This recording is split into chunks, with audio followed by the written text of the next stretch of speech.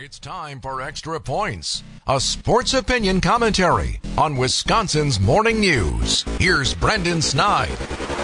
A thrilling and seemingly unpredictable Packers season is set to play for at least another week after Green Bay sent the Bears into hibernation on their way to clinching a wildcard berth in the NFC. This week, at least for me, is all about a nice victory stroll for this team, regardless of what happens on Sunday, in what has been a super successful season, most definitely beyond what anyone thought would happen. A major reason why that is, you may ask? Their head coach. After trading away Aaron Rodgers in the offseason, all of the pressure immediately went away from the four-time MVP and directly towards Coach Matt LaFleur. Leading the league's youngest roster is one thing, but adding multiple key injuries over the course of the 18-week season is a whole different uphill climb. Last week I mentioned Jordan Love should be in the conversation for the league's top award, the most valuable player, and with all due respect to number 10 and his play, a lot of that credit is also due to the way LaFleur turned a corner in his play calling and his approach. After that Week 10 loss in Pittsburgh, something along the way clicked for LaFleur, which allowed him to just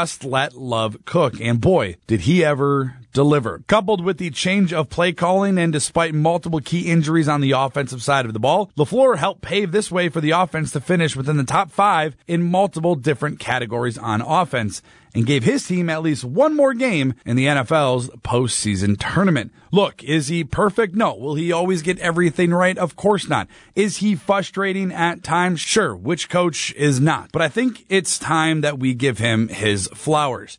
He has kept this team together under numerous different circumstances. David Bakhtiari going out in week 1, Aaron Jones missing multiple weeks, Christian Watson being out for a good chunk of the season, and he has led the Packers to the postseason for the 4th time in his 5 years coaching here, even after beginning the season with a 2-5 record where they were left for dead by many. He is, in my opinion, without question, your NFL Coach of the Year.